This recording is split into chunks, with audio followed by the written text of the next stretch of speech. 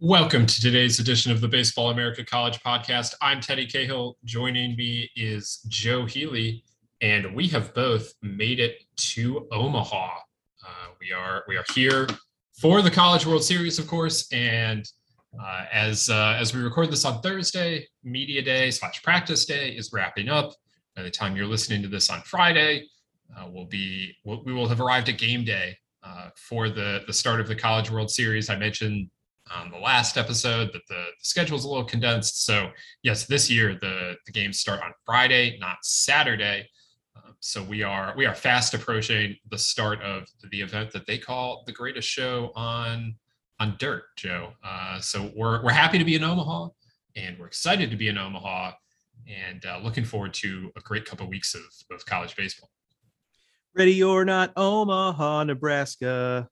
I wondered Nebraska. Whether you might do that, or this town, this city, this town. That one is not as conducive to my vocal range, to be honest with you.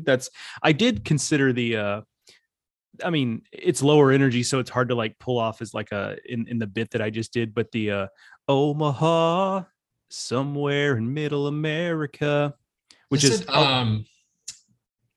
there's another one. Because that's Bruce, right? That's the Counting Crows. Oh, that's Counting Crows. That was the one I was trying to think of. Was Counting Crows. Yeah, it's not quite the vibe. That one doesn't get played as much at the CWS. You hear a lot of the other previously mentioned songs here. The Counting Crows one does get played, just played a little less. It's not quite the party vibe you're looking for necessarily. It's frankly the best of the bunch. Like, no disrespect to OAR, which like ESPN commissioned to write this town for this event, and like OAR had good songs back in the day. Shout out to the Ohio band, but like I disrespect to Bowling for Soup. It's fine.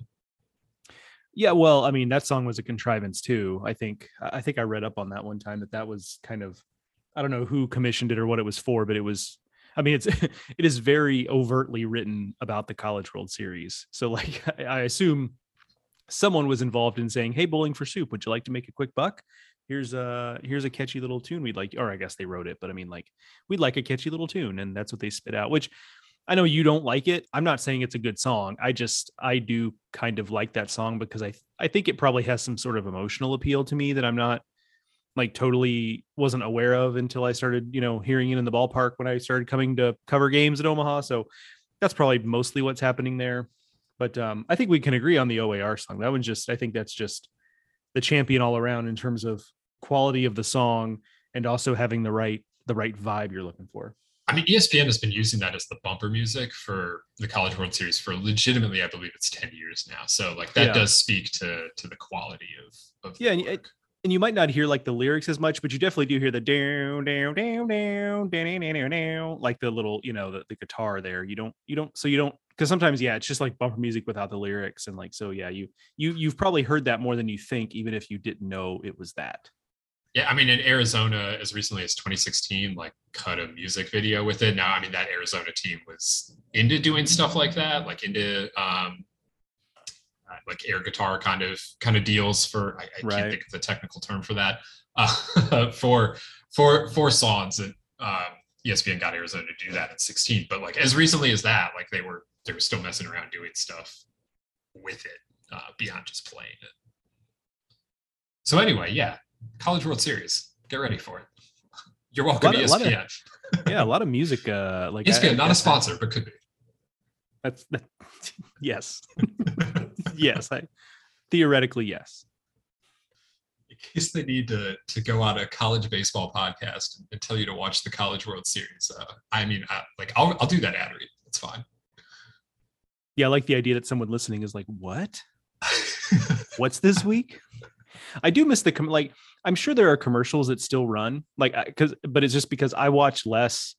When we're kids, we just watch. Well, not everybody, but I anyway watched like a lot of like TV as a kid, like Sports Center on a loop in the mornings and in the evenings and yada yada yada. I know a lot of sports kids have had a similar upbringing, so you're just like very aware of the commercials that run, and they would start running what I call the ping commercials like 3 or 4 weeks before the CWS, and it was just like a super cut of like a bunch of like hitters hitting the Yes. ball, and it's like ping, ping, ping, ping, ping, because it's back in the days of the real loud ping bats. And I don't, I'm sure, like I said, I'm sure commercials run now, but like I do feel like that was a specific brand of commercial that I miss. It really leaned into the college baseball of it all. Yeah, I mean, you also don't watch linear TV as much, so like I feel like the commercials that you see on when you're watching on the app versus when you're watching linearly probably are a Yeah. little different. Right. Yeah. 100%. All right, so we're here. There are 8 teams here for now. By by the end of Monday, we'll have said goodbye to a couple teams. So I mean, this whole thing starts to happen very fast. It's happening even faster this year, as I've mentioned a couple times now. They've changed the format to condense it a little bit, remove some off days, and all of that is in service of getting the finals to start on a weekend rather than on a Monday, and in hopes of drawing even more fans to the event and just making it generally easier for fans to attend. And while in theory, like I like that for the fans, and I hope everyone who does get to attend enjoys that aspect of it. Like I don't love the way that this breaks for me at least, and I'll be interested to see how players feel about it, how coaches feel about it, how they manage slightly differently because they have removed some off days to make it happen. And for that matter, Joe, I just realized this yesterday. There's a chance the College World Series ends on Sunday afternoon, not even Sunday night, but the second game of the finals is scheduled for like 2:00 Eastern on Sunday. I did not realize that either. I'm going to be honest with you. That'd be a real throwback to back when the championship, back in the old days before it was a pre 2003. Because 2003 was the start of the best of 3 championship. Pre 2003, it was a single championship game, which of course we don't need to fully relitigate, but the team could lose once in the championship game to a team that had already lost, and the team that won that game was the champion. Anyway, that used to be on the afternoons on CBS, and so that will be a little bit of a throwback if it does end that way. That's I'm just getting this news right now. Excuse me. Still, I mean, 2:00 local out here. Yes, so yeah, it was too local was the time. Yeah, that's interesting. Like I really did not know that. I generally I think most people I talk to now, I've not talked to a lot of coaches about this, so I think that's probably part of the difference here. But most people I talk to have positive things generally to say about this format. And I think it's just because there's less kind of like dead time. We've gotten rid of the days where it's just one game at 6:00, and we've gotten rid of the full if necessary day where it's like we could have 0 games, 1 game, or 2 game, and it all depends on how it plays out. I think that is still here. What they did do away with is the 1 games, but the full if necessary day does. Am I reading it wrong? I must be reading it wrong. I think that exists on Friday. I just kind of show up to the park and like, I mean, like 100% yes, that is what we do. Whatever 2 teams they put in front of me, it's like, okay, here we go.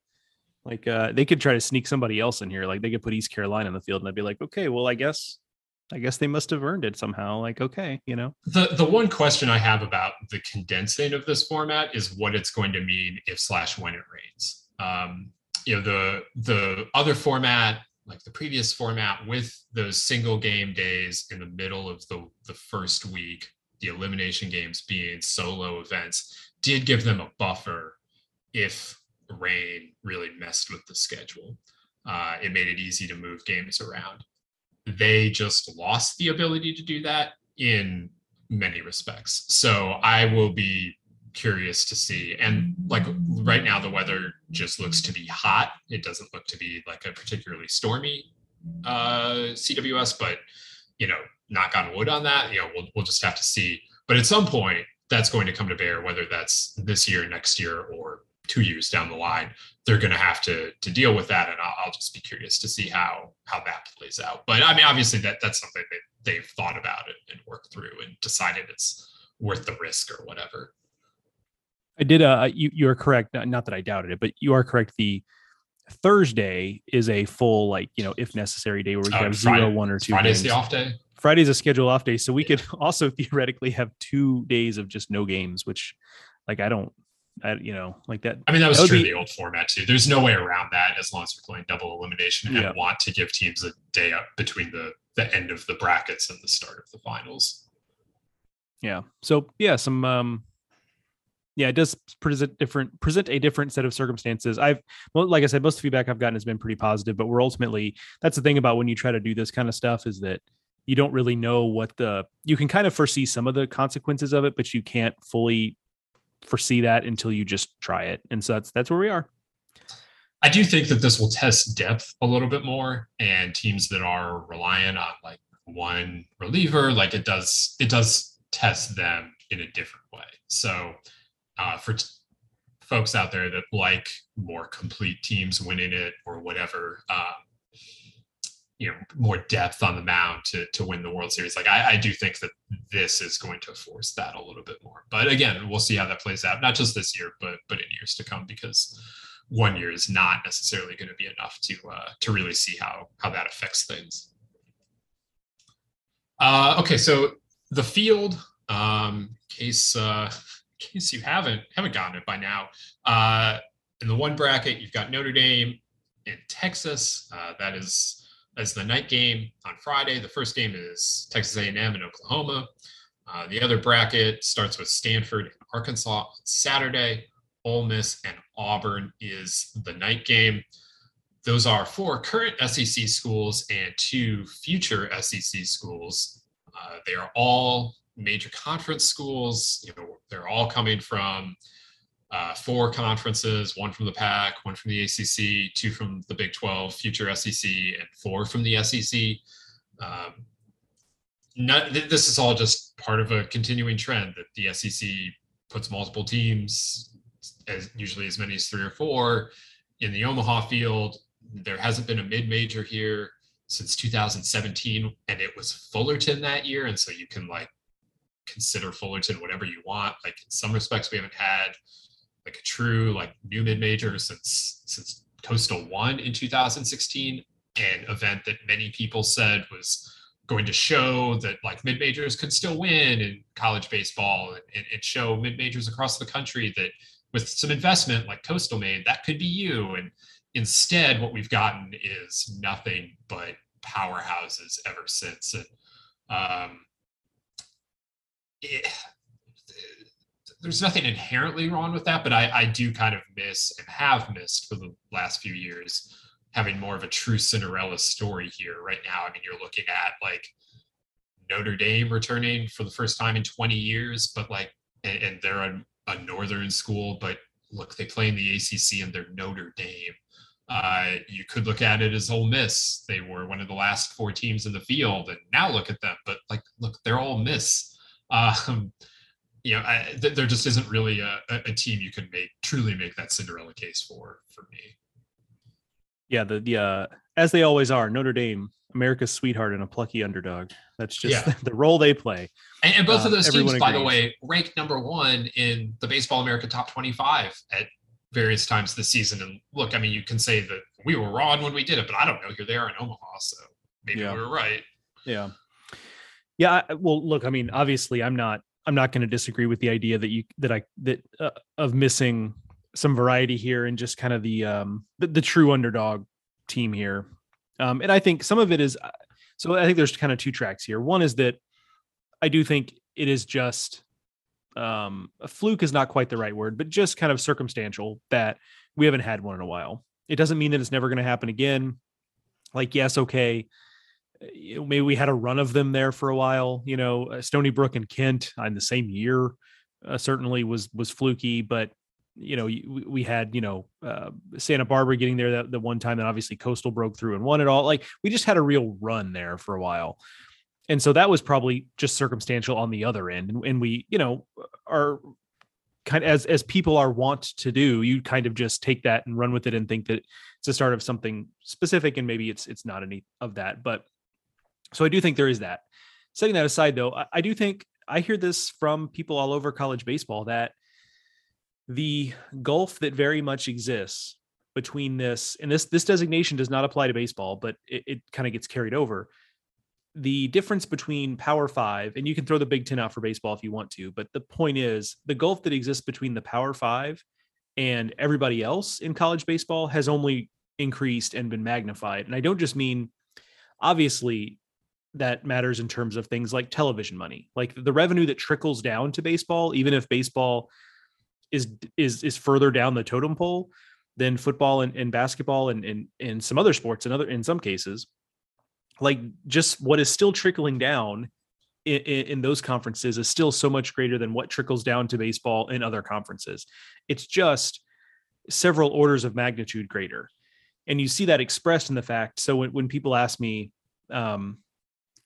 kind of why that is, or, how we kind of arrived here where some of these mid-major powers that used to be have gotten here, it's just like, well, everyone in the Power Five is committed to baseball now, but you almost can't not be committed to baseball because you're getting resources, as this money trickles down, as these resources trickle down.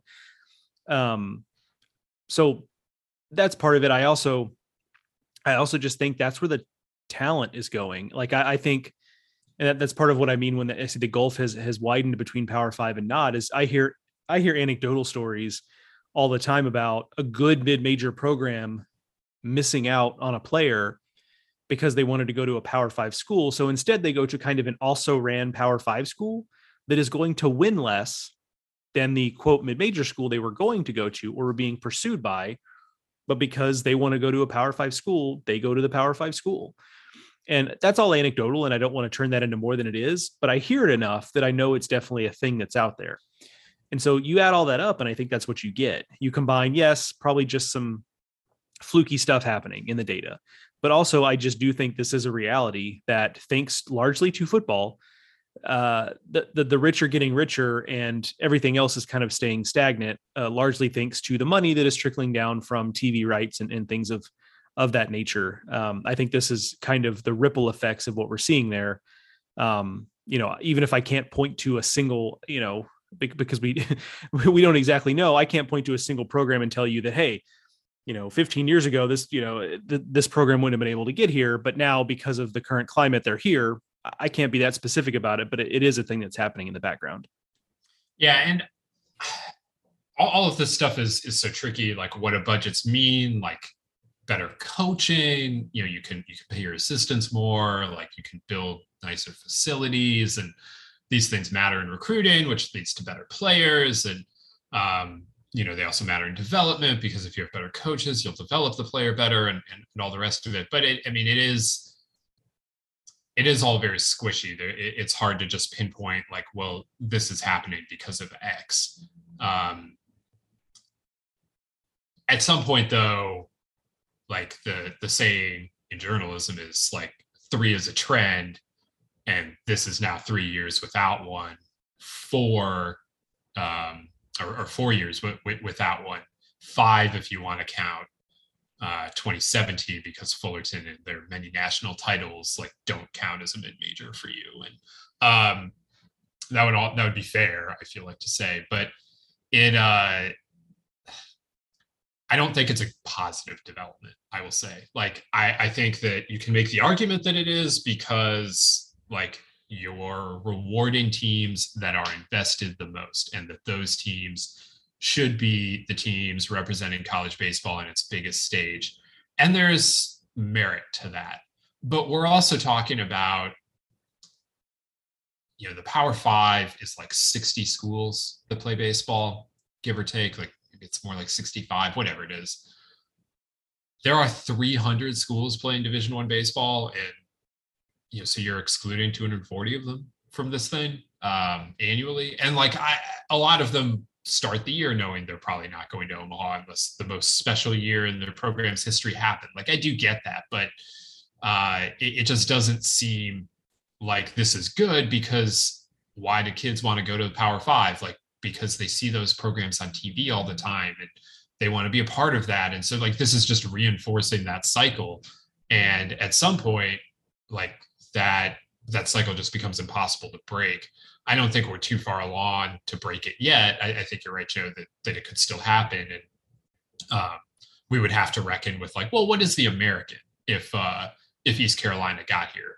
and like a Conference USA team wasn't terribly far away this year. And I mean, they certainly could have broken through last year and they didn't, but it just doesn't. This isn't a sport that needs Cinderellas. Like, I don't think, but it doesn't hurt to have Stony Brook or Kent State or Santa Barbara show up in Omaha every once in a while. You know, I think that only helps things that a school like that is here. Yeah, and I think you could look at it a couple of ways too. I think it's easy to make the argument that, hey, we shouldn't worry too much about it because look how close we were, right? East Carolina was in, and again, it's like East Carolina is very much a program like on the line of what we would consider, but because they're not in a Power 5 conference for this conversation, that's where you classify them. But they were one win away, and Southern Miss hosted a super and all this stuff. And that's true. I'm not dismissing that. That is a solid counter argument to make here. But I will say, especially in the case of like a Southern Miss, like it was very clear. I mean, Ole Miss wasn't hosting because they didn't play well enough in the middle of the season. That's just true.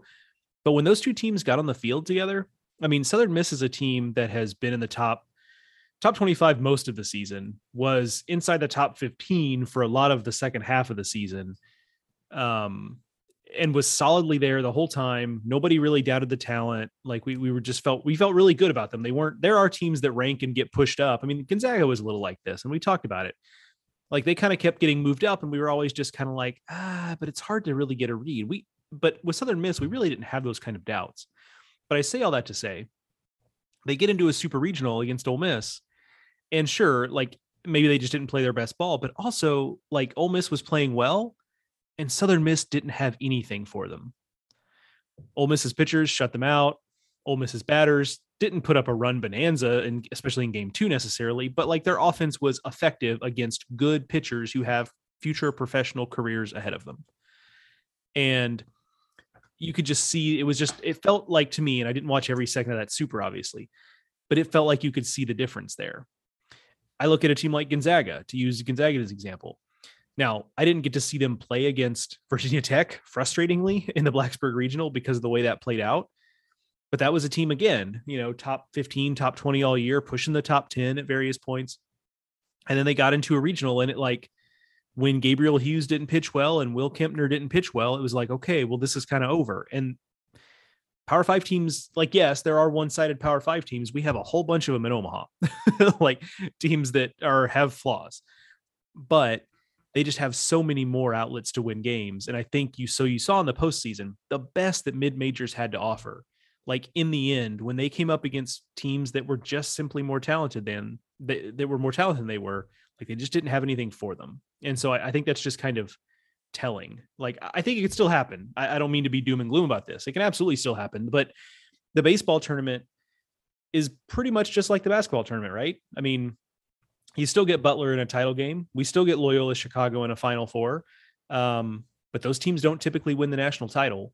They can get pretty doggone close. So baseball is more like that versus, well, I think what we thought it might be if you go back 6-7 years, kind of at the boom of all these mid-majors kind of crashing Omaha, which is, I think we started to kind of convince ourselves, myself included, that baseball was this unicorn where absolutely any good team can win the national title. And maybe I'm building a straw man argument and no one actually thought that, but that's kind of what the feeling was.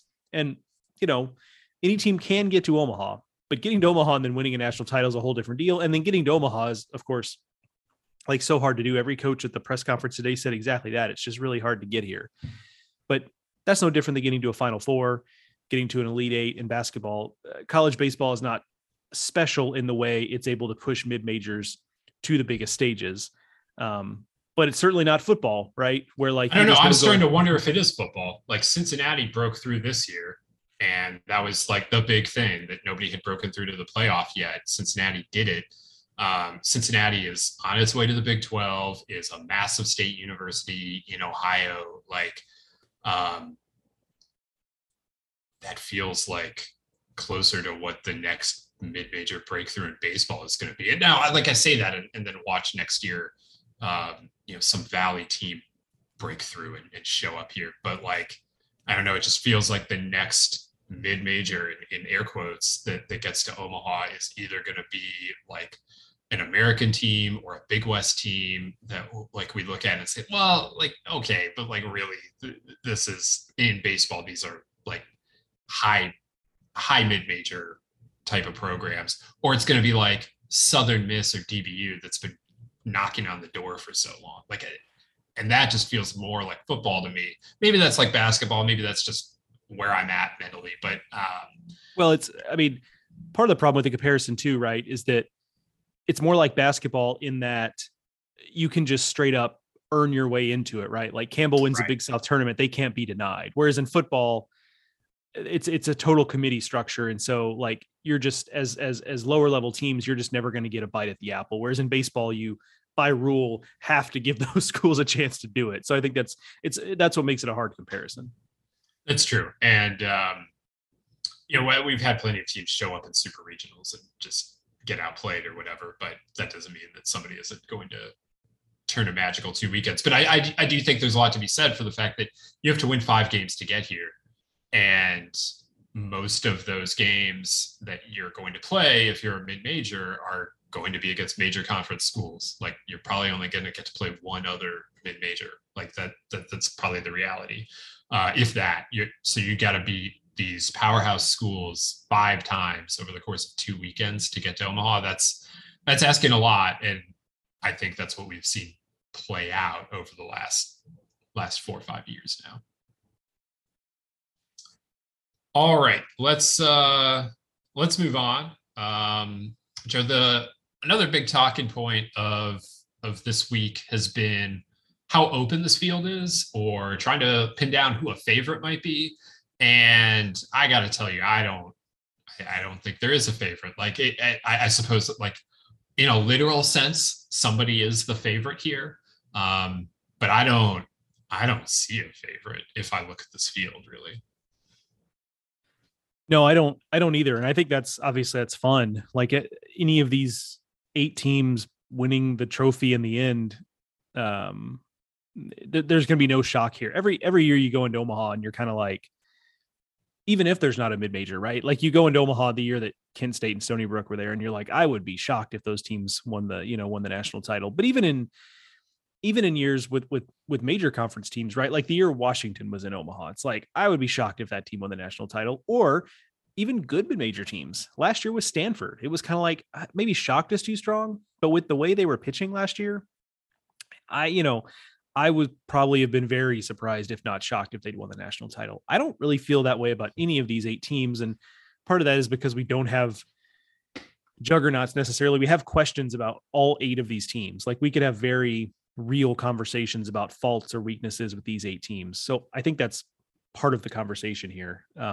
So I'm kind of leaning into it. I'm really enjoying the fact that we're not going in here trying to find ways in which, Tennessee, had they gotten here, or whomever, how you trip up that kind of team. But it does create a situation where, as you alluded to, I'm being asked a lot about like who the favorite is going to be or who should be considered the favorite. And, I think you can make an argument for a lot of teams, but that does seem to be kind of it's funny how as consumers, we just kind of want to compartmentalize things in our brains that way. Cause it is certainly the biggest talking point, I think, from at least just milling around today, that people is on the top of mind is who should I actually expect to win this thing? And I don't think there's a good answer or a bad answer, by the way.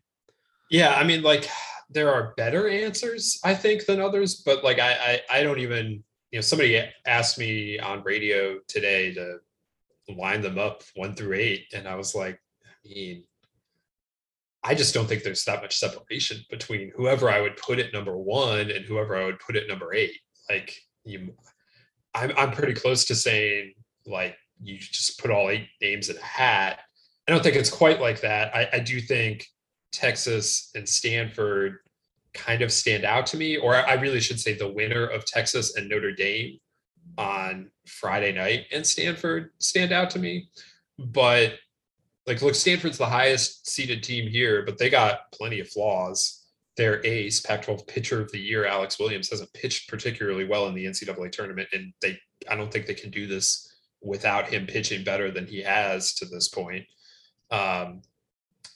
Obviously, Texas is very talented. They were the preseason number 1 team for a reason, but if they lose on in game one again, like they did a week ago, like are they battling out of the losers bracket? Like I don't know that they've got that in them. Maybe they do, but like that's what tripped them up last year is that they fell into the losers bracket and couldn't get out.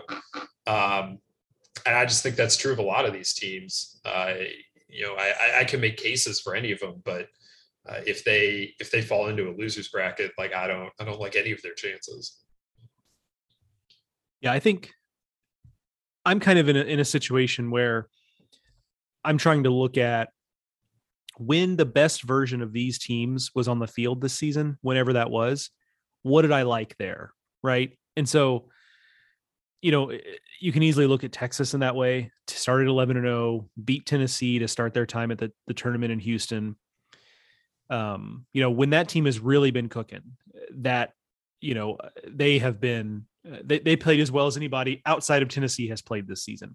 And yes, you can start to say, well, but also not quite the same team. And it's like, well, true, but, in the 11-0 start, it's not like Tanner Witt had pitched in half of those games. So I get that, like, yes, they are not as strong as they were theoretically the first few weeks of the season, but like they had a lot going for them before they lost Tanner Witt and have most of those pieces still, right? Like I don't think also, anybody who has the best ERA on that team? It's Lucas Gordon, Tanner Witt's replacement.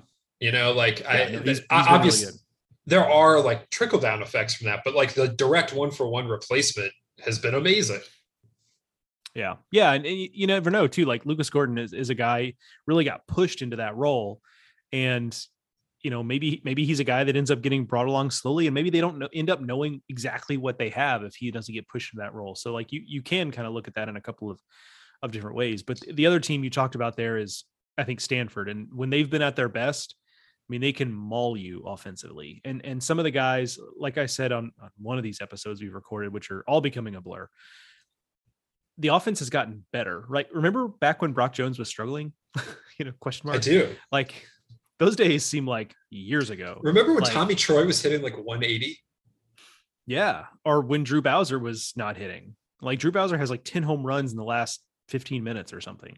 Like, so the guys that were just like, we were waiting and waiting and waiting. And meanwhile, like Carter Graham and Brett Barrera and, whoever else out there was really carrying the load, waiting for those guys to come along, and like, ta-da, they're here. And now as time has gone on, we've talked a lot about Stanford's pitching. As time has gone on, like that has been a little bit of an adventure. So there is that. But like I said, when that team is playing at its best version of itself, like that team has been really overwhelming too. So the two teams you kind of pointed out there early, I think is right. For anybody else, it really kind of depends on how you value how they've been playing, right? Like Notre Dame just had a really emotional super regional series winning against Tennessee. Is that a springboard or is that an emotional letdown? Oklahoma's been playing really well. Like, does that magic run out or they keep it going? Like you start to have to turn to like ethereal stuff like that once you get past that, because that's really what we're trying to do here with a bunch of teams that we're struggling to separate. What if Ole Miss just doesn't lose another game? Like what if they can't lose? That would guarantee that Southern Miss would win the national title next year, because that's just the streak, teams in the state of Mississippi or Jackson State. Why not? So a different Mississippi team out there. Mississippi Valley State. Yeah, there you go. New head coach, new direction in that program. Yeah, I mean, so like, I don't see a favorite here. If you see a favorite, like that's fine, because I think you can make a case for any of them. But I just think that all 8 of these teams are pretty well matched, and hopefully that means that the first weekend here is really good baseball. But I do also think that puts a lot of weight on these first 2 days, because advancing out of the bracket, if you don't win game 1, it just becomes so much harder. I don't have the numbers in front of me, but when Oregon State did it in 2018, like I remember seeing the numbers and they were quite terrible. So it would behoove everyone to get off to a strong start here on Friday and Saturday. And we're going to get into those games here on a more granular level. There it is, in a second. But first, check this out. We're driven by the search for better. But when it comes to hiring, the best way to search for a candidate isn't to search at all. Don't search, match with Indeed. If you need to hire, you need Indeed. Indeed is your matching and hiring platform with over 350 million global monthly visitors, according to Indeed data, and a matching engine that helps you find quality candidates fast. Ditch the busy work. Use Indeed for scheduling, screening, and messaging so you can connect with candidates faster. And Indeed doesn't just help you hire faster. 93% of employers agree Indeed delivers the highest quality matches compared to other job sites, according to a recent Indeed survey. What I love about using Indeed is how it does a lot of that organizational work for me. I can sort through candidates. I can respond to them. I can schedule interviews all through Indeed. Leveraging over 140 million qualifications and preferences every day, Indeed's matching engine is constantly learning from your preferences. So the more you use Indeed, the better it gets. Join more than 3.5 million businesses, including Baseball America, that use Indeed to hire great talent fast. And listeners of the show will get a $75 sponsored job credit to get your jobs more visibility at Indeed.com/BaseballAmerica. Just go to Indeed.com/BaseballAmerica right now and support our show by saying that you heard about Indeed on this podcast. That's Indeed.com/BaseballAmerica. Terms and conditions apply. Need to hire? You need Indeed.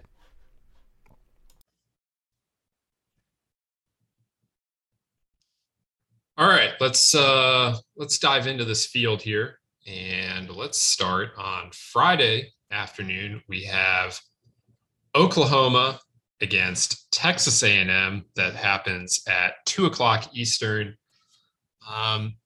This is an interesting one, as you have Oklahoma coming in very hot, as you mentioned, Joe. They've run off a bunch of wins here over the last, at least the last month, certainly, but it goes back longer ago than that, but certainly over the last month, going down to Lubbock and winning a series at the end of the regular season, then winning the Big 12 tournament, and then winning a regional at Gainesville and going down to Blacksburg and winning a super regional there. They are coming in with plenty of momentum, with one of the better aces in Jake Bennett. And they're coming up against an A&M team that just has been really solid for the last few months. They win the SEC West.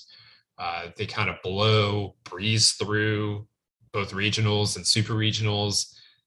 Louisville certainly pushed them last weekend, but A&M did sweep that. And now they're here in Omaha for the first time under Jim Schlossnagle, and they're coming up against an opponent with plenty of momentum and probably the best team that they've played since the end of the SEC tournament. Sorry, Louisville. I think this is a great way to get the whole thing started. Yeah, no doubt. That we talked about in the super regional fun factor games, and this one strikes me as being that. It feels like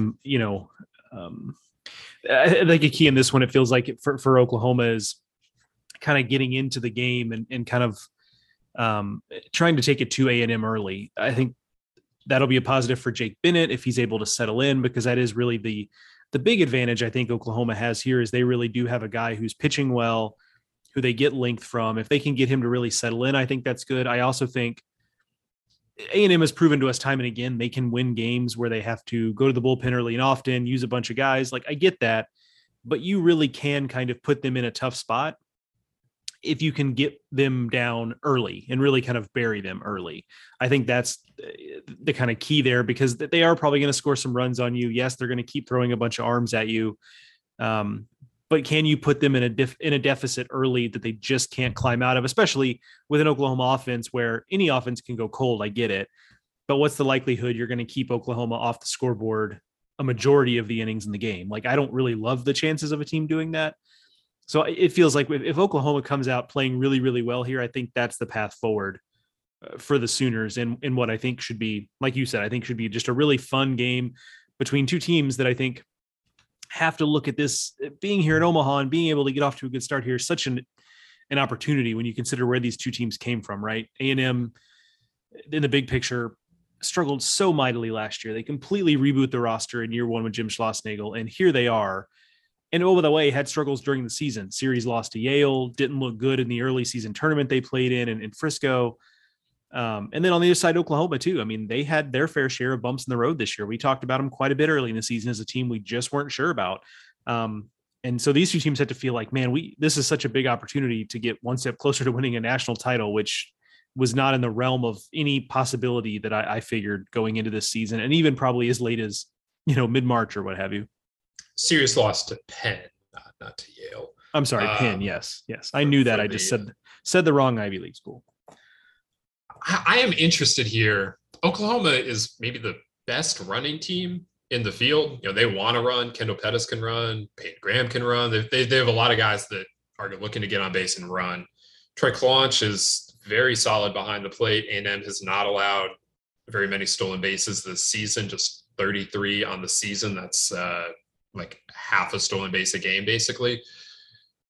I don't know if that can be a difference maker. I don't know if Oklahoma can test it and be successful. Like, that feels like it would be a difference maker. I don't know if it's a difference maker if A&M totally shuts Oklahoma down, though. Oklahoma does have the ability to be multiple offensively, but that is something that I'm looking at here is which team is better able to run, because A&M runs too, but also on the flip side, Jimmy Crooks for the Sooners is pretty adept at shutting things down behind the plate as well.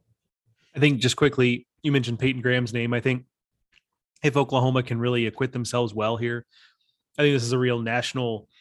I mean, you and I don't need to know anymore. Like, we know what Peyton Graham is, but nationally, for the casual audience, like, this could be a real announcement of who he is on a national stage, because it feels like this type of season he's had, even within college baseball circles, has gone a little bit under the radar. But every field he's been on here in the postseason, he's been seemingly so clearly the best player on the field with the way he's been playing. And so I think this is a real opportunity for a lot of people to get to know just what he's about ahead of the draft.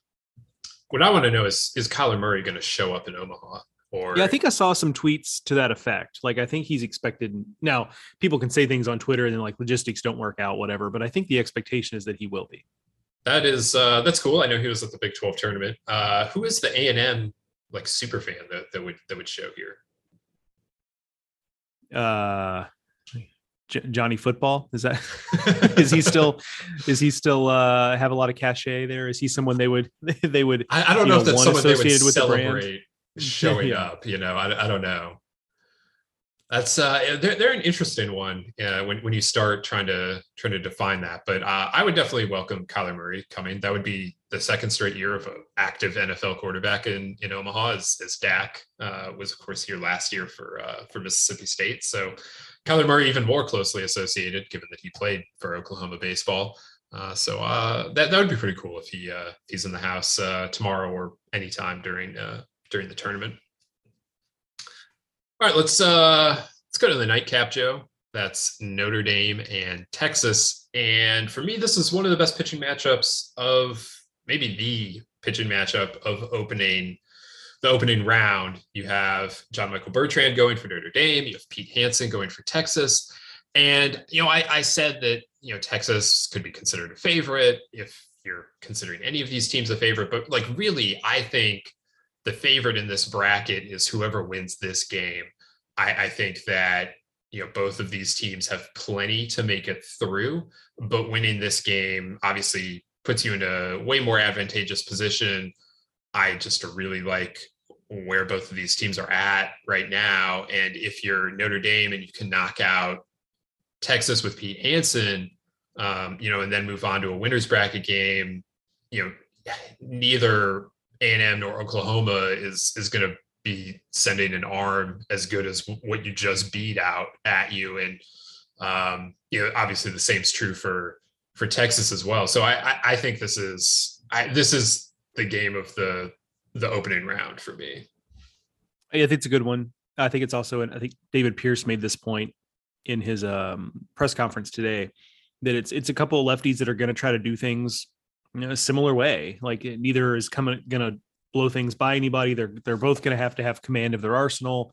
They're going to have to be pretty fine around the strike zone, especially because both of these offenses can put runs on you. And so that is kind of an interesting thing, is it's going to be who can execute a similar type of game plan better in the way they're going to pitch. So that is pretty fascinating. It's also, I think it'll also be a test on the Notre Dame side. I alluded to it earlier, but is that emotional win against Tennessee. There's so much going into that, and credit to Notre Dame and Link Jarrett for really leaning into it. Speaking of the press conferences, Link today, we were actually both sitting there when he said this, that, you know, we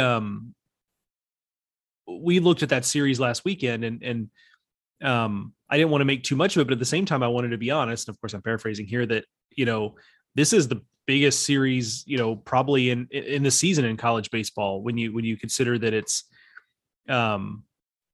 Tennessee and everything that they've been this season, and us trying to knock them off. And I think he's right. I mean, the shockwaves of that have reached far beyond college baseball. It seemed like everybody was tweeting about Notre Dame beating Tennessee last week, and even people that never tweet about college baseball. So that very much did resonate, and it was an emotional thing. And then, so, the Notre Dame players have very much leaned into it. So is that a springboard? Will they be able to reset? Is it kind of a little bit of an emotional letdown? Everybody's going to say the right things about it, but that is something to watch here, is how does Notre Dame play coming off of something like that? It would be very easy to kind of feel like, it's hard to kind of, to come off of that and have the same level of energy and fire, even if you're excited to be here, you understand how big it is, all of that kind of stuff. That can be sometimes a hard thing to bounce back from in a positive way. I also feel like this is a little bit of the Spider-Man meme with them pointing at each other. You've got two elite defenses. You've got, as David Pierce said, left-handers that are not like flame-throwing lefties, two lefties that are, the crafty lefty type, and two very veteran offenses. Notre Dame is older than any team. Like, Texas is old, but they're definitely not on Notre Dame's level in terms of age, but they're both veteran offenses. I guess a significant difference anyway is the fact that one of them has Ivan Melendez. Notre Dame doesn't really have anything to counter that. Notre Dame might want to run a little bit more than Texas, but there are an awful lot of similarities between these two teams, and they're going to have to beat each other at each other's games, really. And one other quick note here is that this is not your father's Texas. They hit, I'm looking at their stat page now. They hit 128 home runs, or they have hit 128 home runs. That like shatters the Texas program record, which, under Augie Garrido was, kind of a West Coast style small ball operation typically. And even the early Pierce teams were a little bit of that. But the point was made today that they would break that record even if Ivan Melendez hadn't played this year. So it's not just that, like, yes, okay, you've got a guy hit 32 home runs, like you're going to break a program record. And they've got 7 guys with 10 or more home runs in the lineup. They've almost got, Murphy Staley has almost 20 on the season. So like, that's going to lead most teams. And it's just because he plays with Melendez that it's not. Like, we talked about this on the previous episodes, like, everyone is really kind of, I think, waking up and looking at this Texas offense and saying, like, my goodness, like, this is an elite offense. And it feels like it took a long time for everyone to look past Melendez, myself included. I'll just throw myself in there, to look past Melendez and realize the depth of what Texas is working with here. I think that, that there's still a perception that the ballpark formerly known as TD Ameritrade, now known as Charles Schwab, plays very big, that it's a pitcher's park, that you can't hit home runs here. I break it. Like, I am prepared to exclusively report that there are going to be home runs hit, lots of them over the next 2 weeks. Like, all kinds of ballparks across the country that you thought were pitcher's parks played much smaller than usual this year. Sunken Diamond, Stanford hit 8 home runs in one game during super regionals against UConn. Texas is setting records at Dish Falk. Like, there is no reason to think that the Chuck is going to play any differently than those kinds of parks. So just because Texas has, been more reliant on the home run, or any of these teams have been more home run happy, like, does not mean they're going to get here and suddenly have to change the way that they play. I don't think that is an advantage or disadvantage to anyone. Whether that's a good thing or not, who knows, in terms of the game. So I think everyone, though, is probably going to be happy that we don't necessarily have to celebrate every single home run over the next 2 weeks as if it's this precious commodity. And shouldn't we be grateful that somebody was actually strong enough to hit the ball out of TD Ameritrade? Like, it's going to happen, and there are going to be plenty of home runs. And some people probably are going to think there are too many home runs even. All right, let's move to Saturday's games. The other bracket is going to get started again at 2 Eastern. And that one is Arkansas and Stanford. This is a rematch from earlier in the season. They played in week 2 at the Frisco College Classic. Stanford won that game. We'll see if this one's any different. I think this one has a very exciting pitching matchup as well, with Connor Noland going against Alex Williams. Mentioned that Williams really needs to get back on track for Stanford to be at their best, but at his best, he was the Pac-12 pitcher of the year, and Connor Noland has been incredibly steady all season long, especially so during the NCAA tournament. So expect this one. Well, I shouldn't say expect this to be well pitched, because again, Williams hasn't pitched very well of late, but this has the potential to be a very well pitched game. It also has the potential to be a very offensive game, because both of these teams can absolutely mash. And also, less relevant to this game, although kind of, because it's Noland and Williams on the mound, but also, again, two teams that really kind of feel similar, and you can take it a step further on the mound. Like, these two teams are very predicated on getting something from that first guy, because after that, it's not just like question marks. It's also like very fluid. Like for Stanford, it's Quinn Matthews might start the second game. Quinn Matthews might also close the first game if they're winning. With Arkansas, it's Hagen Smith could start a game, or he could come in and close, and Zach Morris might start a game, or he might come in relief. So these two teams really are looking at Noland and Williams respectively and saying, hey, you gotta give us something, because it all starts with you. Like, the stage is set with what those guys do in the first game. So that's, in that way, they are similar offensively too. You're right. I mean, it's a couple of offenses that can really put up runs in bunches. I think advantage Stanford there. They've just been, we talked about it a little while ago. I mean, this team has been offensively at times lately just otherworldly in the way it continued over the weekend against, okay, yes, UConn, of the 16 teams that were in supers, one of the weakest, if not the weakest, but still. No, I was told that pitching staff was elite.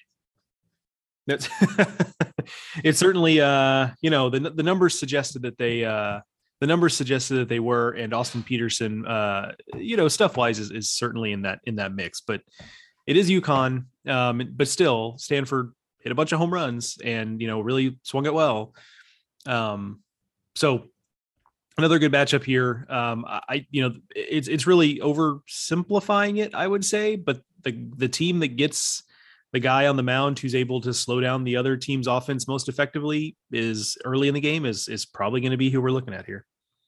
Yeah, I think it's a good point that, one of these teams, probably both of these teams, are going to sell out to win game one, because again, like, it means an awful lot to win. So like, I think that you're not going to see Stanford holding Quinn Matthews unless they have, a substantial lead. I think you'll see Hagen Smith if Arkansas doesn't have a substantial lead or is substantially behind. Like, I just think that both of these teams are going to go for it. They're going to hope that their starter gives them length and is pitching well. But like, I fully expect to see those lefties come out of the pen tomorrow and not sit around and wait for game two.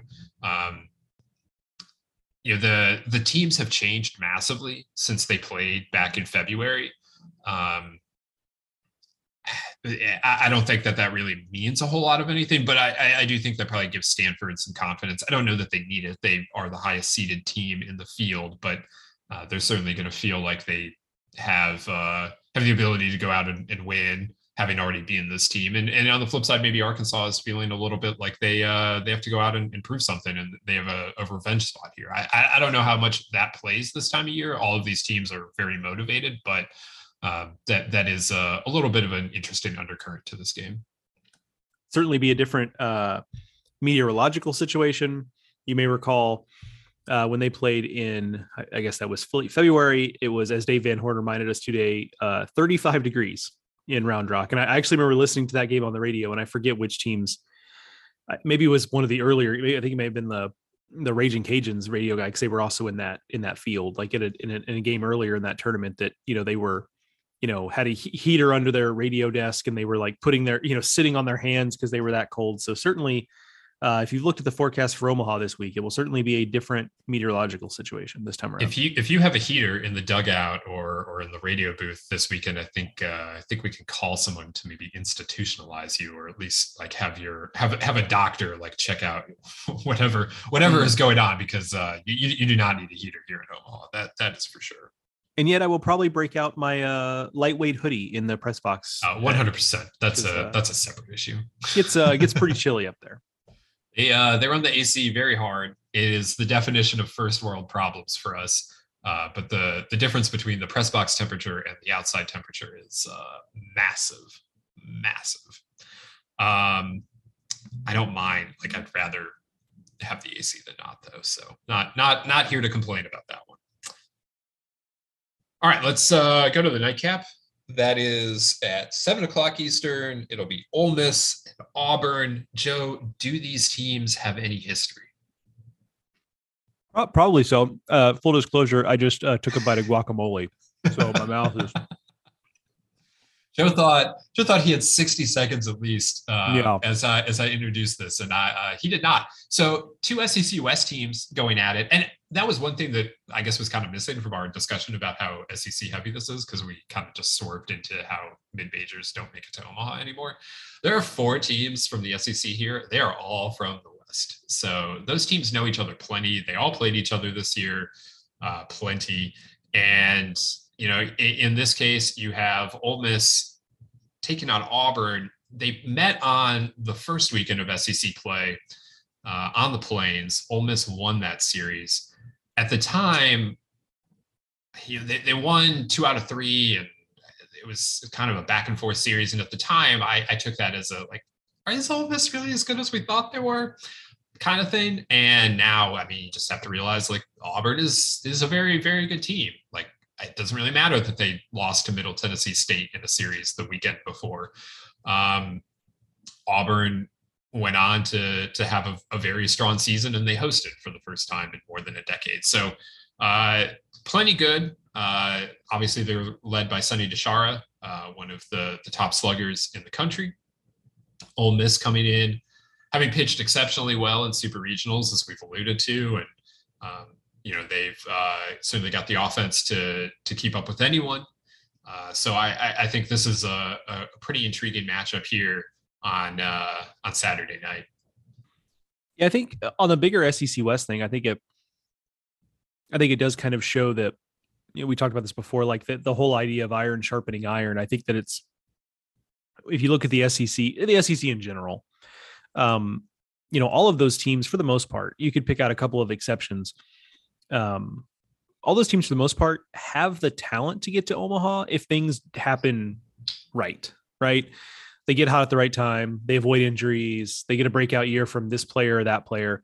Like, for the most part, most SEC teams, with just a couple of exceptions, in a given year have the talent to get to this stage. So I think that's definitely part of it. I just think it's also that in a year when we really struggled outside of Tennessee to kind of think of, like, who's good? Like, who do we really believe in? Like, that was a conversation all year, not just with you and I on this podcast, but every press box I was in all season was people saying, like, yeah, it just feels like there aren't any great teams other than Tennessee.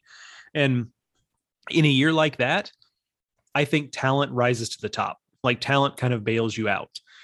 Talent can patch over holes. Like, talent can be lottery tickets, right? You throw a kid on the mound who hasn't pitched in a while or whatever else, and he comes to a big spot because, well, this guy was a big recruit, and yeah, it hasn't worked out here, but you know, he came up big for us in this moment, like that, all that kind of stuff.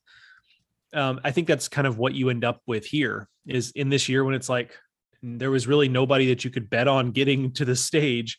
The teams that just had that raw talent sitting around are the teams that kind of did it. Now, that's not to take anything away from them. I just think that's kind of what we ended up with here. So I think it's part of what goes into that. And these two, Ole Miss and Auburn, Ole Miss and Auburn. Arkansas. Yeah, that's right. That's actually the area of Omaha. I'm staying in Arkansas Village. That's a joke for people who know a little about the area of Omaha. Similar in that, you know, they both really went through some stuff on the mound. I mean, Auburn had that one, I kind of keep going back to it. And it's actually, I'm probably making a bigger deal of it than should be, but like, they had the one weekend where I think it was the Tennessee weekend, right? Where Hayden Mullins gets injured and Blake Burkhalter kind of looks like he's tweaked something, and it turns out Burkhalter wasn't out that long, and it was fine. But they lose Mullins and Burkhalter's maybe injured. It's like, oh God, like what what are they going to do on the mound here? And like they bounced back from that, and they didn't have Mullins, but Burkhalter returned, and they found some pieces, and the rest is history. And then of course we've detailed Ole Miss's transformation on the mound. So these two, if we're drawing the similarities between all these teams in the field, I mean, that's part of it for these two teams here, is that they've really done a nice job of kind of working through some stuff and figuring out a combination that works. And when you're as talented as those two teams are, when you kind of find those right combinations, it can unlock something like this. And we've seen it with their postseason runs. So we can get back to this game in a second, but a lot of people, I have heard a lot that like there's this narrative that the SEC was down this year, and like people are very upset about that.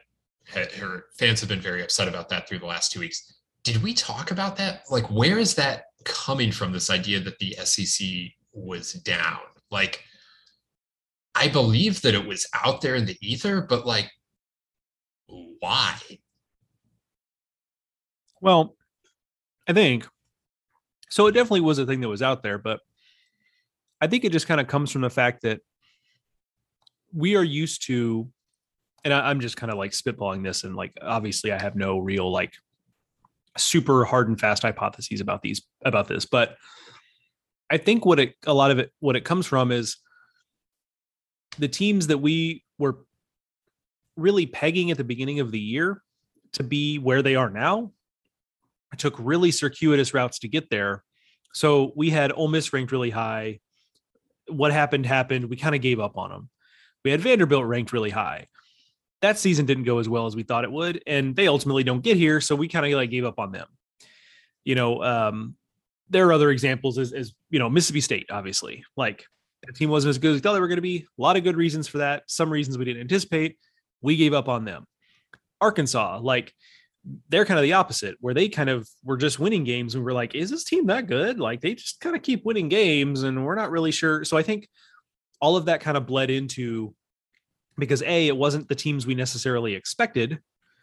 And then B, there were teams that were kind of winning ugly and sticking around. I think the combination of those two things made for a perception that the SEC was down. Whereas if you'd have presented us, I think it's just kind of a perception thing. If you present us, obviously, a year where, yeah, you're going to get 4 SEC West teams in Omaha. Well, it must have been a great year in the SEC. And those are the facts. I just think because it wasn't the teams we expected necessarily, it has taken us basically, I guess we could argue, all season to really grapple with that. And instead, up until this point, we've just kind of been like, yeah, SEC must be down. If Auburn's doing this, it must mean the SEC is not very good. I think that's kind of where that has happened. I mean, I know that after the first weekend of SEC play, I wrote that like the SEC West, the balance of power had shifted, and so clearly that was incorrect, but I didn't write that the SEC was down. I can't remember writing that. Like and obviously you and I are not the tastemakers or the trend makers of college baseball. There are plenty of other people talking about this out there, but I don't really know where that would have come from. I'm a little bit at a loss for it in this SEC centric sport, like why anybody would ever have fallen into the trap of saying that the SEC is down. I guess I hate to side with the people that are saying this, but feels like a thing just meant to discredit Tennessee, that the SEC is down, that's why they're ripping off all these wins, like whatever. I don't know. Anyway, that's not the point of this. I think, in this actual game, I just have no idea what to expect. Like Dylan DeLucia has pitched very well for throughout the whole second half of the season. Auburn in Corvallis got 2 outs out of Trace Bright before they went to the bullpen. Like, I have no clue. Like, is this going to be a pitching game? Is this going to be an offense game? Like, is Auburn going to bullpen their way through this thing? Like, I have no idea how this one's going to go, and that makes it very interesting to me. I just think there's so many different ways that this could take so many paths they could take with this game. Nope, I think that's right. I mean, I think that's look, people get into sports for a lot of different reasons. People cover sports for a lot of different reasons. And for some people it's witnessing greatness. And a triumph of the human spirit kind of stuff. For me, honestly, it's going to the ballpark and not having a clue what's going to happen on that given day. And like with that being kind of my reason for being, if you will, in being a baseball fan, being a college baseball fan, even more than that, because the variance is just so high in the sport. That given that backdrop, this CWS is, I think, going to be a whole heck of a lot of fun, because I just don't have any clue what's going to happen, and I think that's absolutely fantastic. Question on everyone's mind is, will Eli Manning be at this game? No, I'm gonna say no. He doesn't strike me as like I could be wrong. I'd love to be wrong, but he doesn't strike me as a guy who's showing up at like sporting events just because they're his alma mater. I hope that, like, I would love to see it. Love to see Arch. Love to see Archie. Whatever Mannings they want to throw our way, that'd be cool. But I just really hope Lane Kiffin shows, because that's always a fun time. Indeed. It's too bad Tennessee couldn't be here for then Lane Kiffin definitely would have showed, right? He couldn't have helped himself. So those are the first 2 days of this thing here in Omaha. Obviously from there we'll progress with winners and losers on Sunday and Monday, respectively. I don't know when Joe and I are going to come back here with another edition of the podcast. Like, we are going to try and go twice a week. Like I keep saying that we go twice a week through the postseason. The change in format really is kind of messing with that, because it used to be like, oh, we can just record again when we get to the 1 game days. Well, there are none of those. So Joe and I are going to have to huddle on that, and we'll figure out when we can come out with another edition of the Baseball America College podcast. But we'll be back here at some point next week to talk more about the College World Series. So make sure you are subscribed to the Baseball America podcast on your favorite podcasting app, Apple Podcasts, Spotify, Stitcher, wherever you get your podcasts, and then it'll pop right into your phone, no matter what schedule we end up going with here. Plenty over on the website as well. That's baseballamerica.com. We're on Twitter. I'm at Ted Cahill. Joe is at Joe Healy BA. We're here for the next 2 weeks in Omaha, so plenty of insights, I hope, to come, and plenty to read over at the website as well. Joe, we have just a few more minutes here. Do you have an Omaha recommendation for any folks that are rolling into town here? So like the obvious thing would be to go with a food recommendation. I feel like I was really close to my microphone there. I apologize if that was loud. I will leave that to you, because that's more of your area of expertise. And secondly, you've done a lot more of that than I have. I do a lot more like shameful, just like getting the same salad from the same salad place for like 4 days in a row kind of stuff. So, which I'm not proud of, but it just happens. So I will actually give it a little more of an offbeat recommendation. There's an apparel shop here in town. There's 2 locations. One is more like downtown. More is actually kind of over where I'm staying, over by UNO, Nebraska Omaha, called Made in Omaha. I got a really cool pint glass from there last year that has like an etched Omaha landmarks design on it. So it's got the Henry Dorley Zoo, the dome. It's got the Bob Carey pedestrian bridge on it. It's got a couple of other Omaha things on it, but it's like kind of an etched glass, pint glass, those kinds that are like in the shape of a beer can kind of type. They had other designs. They were really great. They've got Omaha apparel. I got a great shirt from there last year that said Omaha, Nebraska, like home of baseball. And it was the diagram of, it couldn't say TD Ameritrade Park, which is what it was called at the time for copyright reasons, but that's clearly what it was. They just have kind of like different Omaha centric apparel and drinkware and glassware. And they've got some like local food options there they sell. It's kind of a general store type of deal. I think it's a kind of a cool little store. It's if you're into like the whole shop local thing, it is very local, obviously. So that's my recommendation. It's called Made in Omaha. Like I said, 2 locations, one closer to downtown, one more a little bit further out west. I recommend it. Cool stuff there, kind of offbeat stuff, especially if you're here with your family. And like, yes, you want the CWS Omaha shirts you get like at the stadium, but if you also want kind of a little different memento for maybe the people who aren't as baseball centric in your life, that have dutifully come along with you to the College World Series, perhaps, that might be a good place to find something for them. So Made in Omaha. That's a good one. That's definitely not one you hear very often. So that is appreciated. I'm going to play the hits. My standard recommendations for anyone coming to Omaha are, in terms of food, are Kitchen Table and Block 16. They're both downtown. They're both just a little weird is the wrong word, but like you might consider them a little weird. They're a touch more on the hipster side of things, I suppose, if we're still using that phrase. Great food. Definitely can't go wrong with that. If you want steak, there are a million steakhouses. I am like definitely not the person to advise on steak. Everyone will tell you go to the Drover, and like I'm sure I will go to the Drover at some point this year, and it's everything you would want an old school Omaha steakhouse to be. But you also like don't have to go out that way. Like it's not downtown. If you're staying downtown, if you don't have a car, whatever, there are plenty of steakhouses downtown. Chop House, Monarch. There's one in the Marriott, whose name I can't remember, probably because I actually haven't been to that one.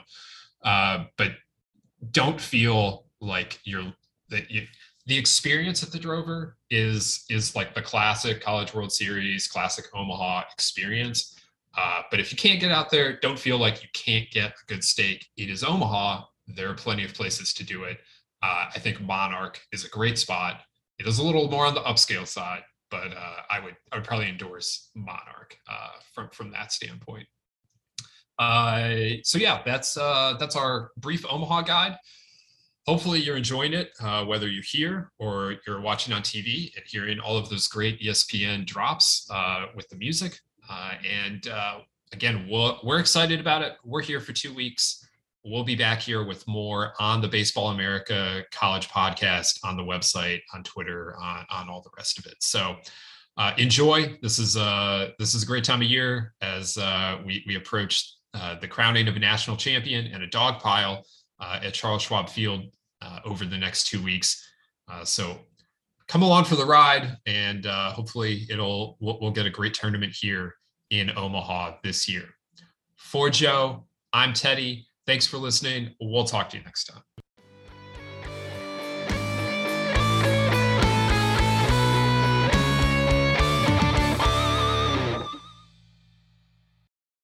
At Parker, our purpose is simple.